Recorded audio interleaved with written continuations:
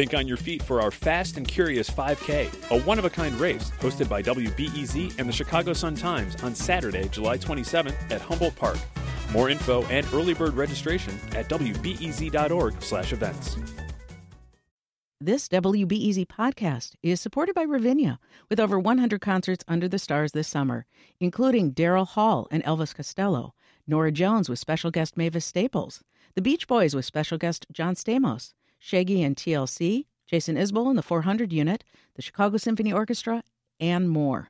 Their 30-acre park is nestled in a gently wooded area. Bring your own picnic or eat at one of the park restaurants. Tickets available now only at ravinia.org. Hi, I'm Jen White, and this is Reset. In honor of the Reverend Dr. Martin Luther King Jr., residents from the greater Chicago area are coming together this week to do the work of healing the wounds of racism. A local initiative, Truth, Racial Healing, and Transformation Greater Chicago, has planned racial healing events across the city to help residents heal from the trauma of racism. This Tuesday, January 21st, the National Day of Racial Healing kicked off with 3 days of events. With us now to discuss the week and its purpose is Jose Rico, Director of the Truth, Racial Healing and Transformation Greater Chicago, or TRHT Greater Chicago. Also with us, Pilar Audain Reed, Associate Director of the organization. Welcome to you both. Thank you. Thank you so much. So first, Jose, tell us what's planned for the week. So what we are planning this week is we're part of a national effort to be able to start to have some really hard conversations and necessary conversations here in Chicago to recognize how racism has really damaged our humanity here in the city.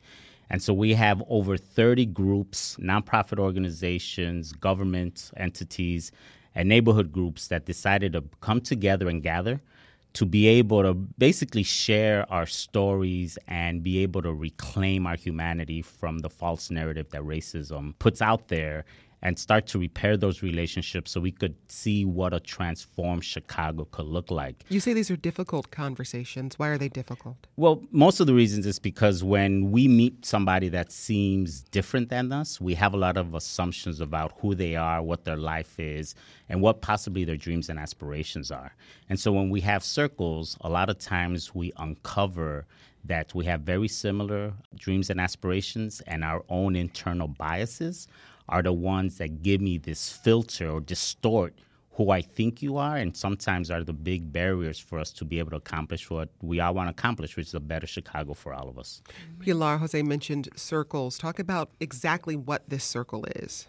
So circles are safe spaces, very necessary safe spaces where people from all walks, all creeds come together and share from the heart. Share honestly our issues, our triumphs, our goals, our aspirations, the things that we want to see happen in our lives and in the city. Their circles are facilitated by 2 Truth, Racial Healing, and Transformation facilitators.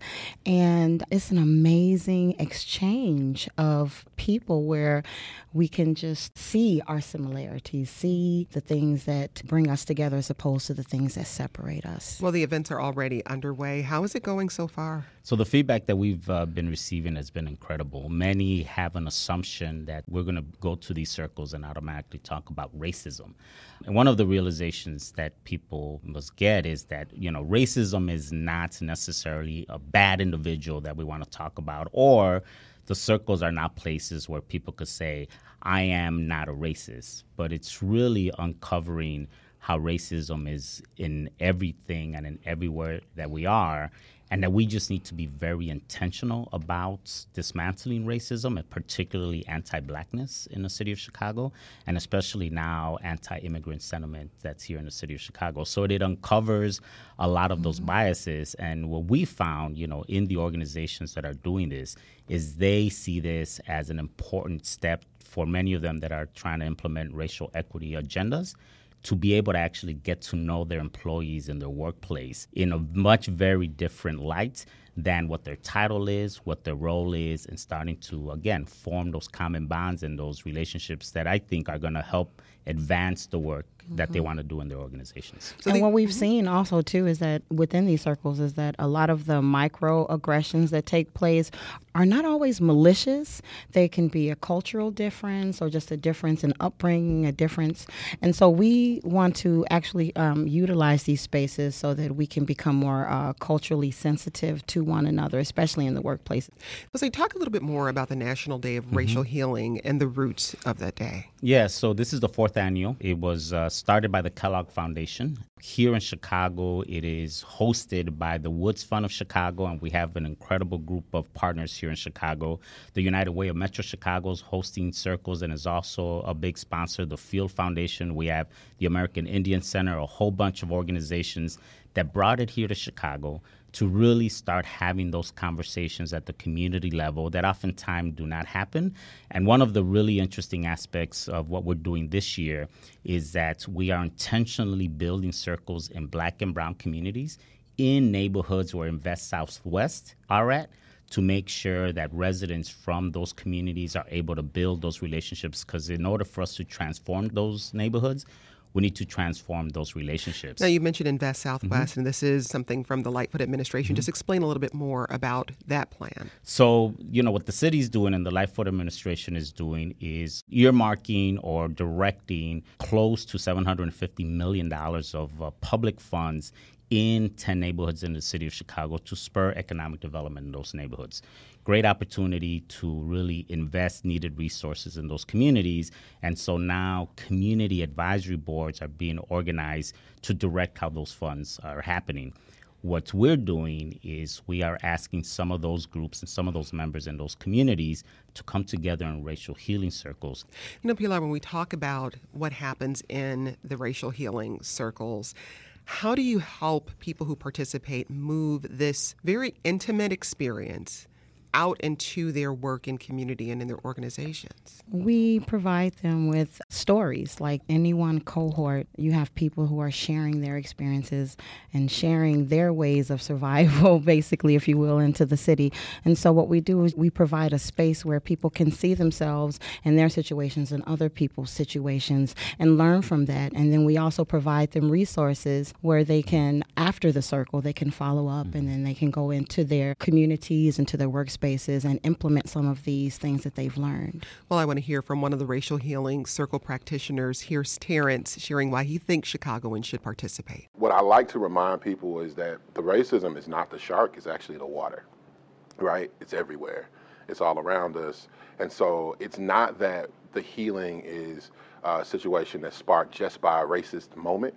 The healing happens because we've all endured a system that's built on racism, and we all need to heal. So my encouragement to the people in Chicago is that none of us is without need of being better. None of us is without the need to be healed. And hearing each other and connecting with each other ultimately will not only make us better together and make a better place to live, but it makes you better. It makes you the best version of yourself for whatever endeavors you're a part of.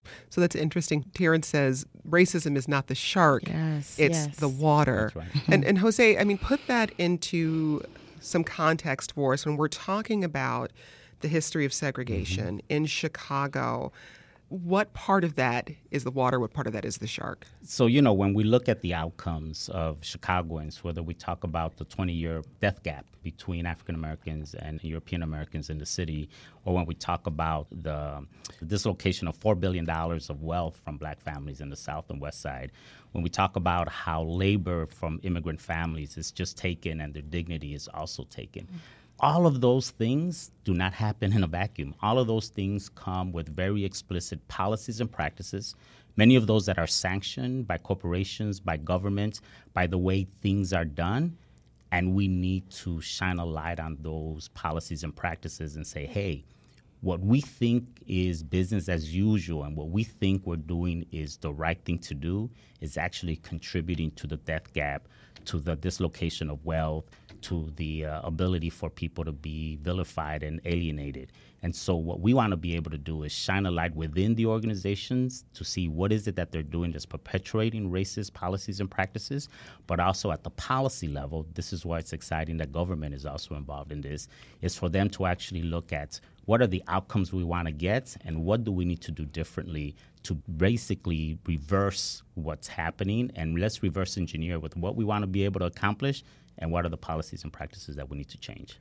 I want to bring in another voice, Taylor Lay. She's a first-time participant in a racial healing circle. Taylor, welcome to the program. Hello. So why did you choose to take part in this? I've actually been working with a program called the Fellowship Initiative now since 2016, and it's made up of about 55 young Black and brown youth. They're now seniors in high school. And I've worked with them in the capacity of being a tutor and a writing coach. And to my surprise, racial healing circles were taking place. So I had no prior knowledge and had done no research beforehand. So that was how I came to know that it was happening that particular day. And what was your experience like? Yeah, so what's very interesting is that I've known these particular fellows for about 3 years now. I started with the last cohort, and then the new cohort happened. Of students, and they've known each other for 3 years. They've known me for 3 years, and yet the experience was still transformative. And so what happened during that circle was deep questions were asked, and fellows have participated in many team building exercises before. They've gone to Costa Rica, they've gone on a long hiking trip, and yet this still was very different. So the questions got at, talk about a time when there was a false narrative that you challenged about your identity. Talk about an experience where you had to talk to someone who was different from you and how that connected you to a higher sense of self and purpose and your community. And so my experience, again, was very empowering and transformative, and getting to know another side of the fellows and them getting to know another side of each other and of me. It was very moving and surprising because, again, we've known each other for so long, and this still changed. These are very young people who participated in this cohort. Yes. Why would you tell other young people to participate in these conversations? Because I think, unfortunately, oftentimes people think this is the work of adults, and I'm using quotes there, but, of the grown-ups. But tell us about the importance of the youth voice. Sure. So I am committed to serving communities of color, and I work with students as young as 3 and at the collegiate level. And so I think that when you participate in a racial healing circle, you are working on yourself, you're working with others in your community, and sometimes encountering things that are on the subconscious level. You don't even know they're there. And so, I need to work on that, and I need to better understand myself and my neighbor. And so I think that's really important for youth. 1, for them to recognize they're not in anything alone. And then 2, because as you heal, you are inspired to do for others and the world. Jose, we've seen a big push from young people in activist circles, and this is a different kind of work. Why is it important to start this practice of racial healing with the young folks in our city? Yeah, one of the reasons why this work is really important to me personally is because I think that as an older activist, I feel it's our responsibility to create the spaces for younger activists to be able to learn or practice that's going to help in their own self-development within a community of people that love and care for them. And so for me and for many of us, we have right now close to 100 racial healing practitioners from all walks of life. Our target audience are people like Taylor and others, because we want to be able to provide them with some of the tools, some of the wisdom, and the support for them to do what they think is best, but for them to know that they could always come back to a community where they're not going to be judged, where we're not going to try to fix them, where we want to be able to support them. And that's one of the most important aspects of this circle work.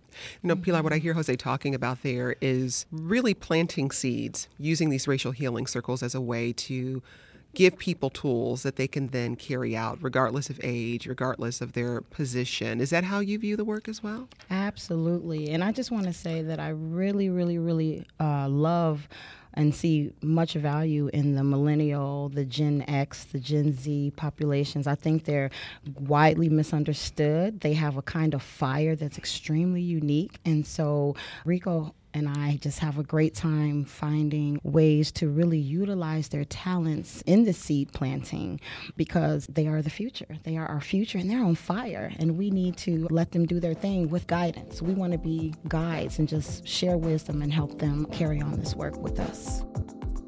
That's Pilar Audane Reed, Associate Director of Truth, Racial Healing, and Transformation, Greater Chicago. Jose Rico is the Director of TRHT, Greater Chicago. And Taylor Lay, who just participated in her first Racial Healing Circle as part of this week's National Day of Healing. Hey, follow us on Twitter. We're at WBEZ Reset, and we've tweeted out links to additional resources and the events that are continuing this week. That's it for today's Reset. Speaking of tweets, you can follow me on Twitter. I'm at JWhitePubRadio. I am, of course, Jen White. Thanks for listening, and let's talk again soon.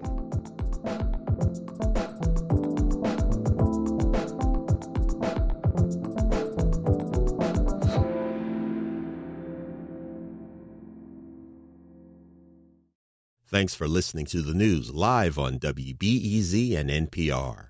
The WBEZ stream sounds great in the kitchen on your smart speaker and anywhere on the WBEZ app. Listen every day.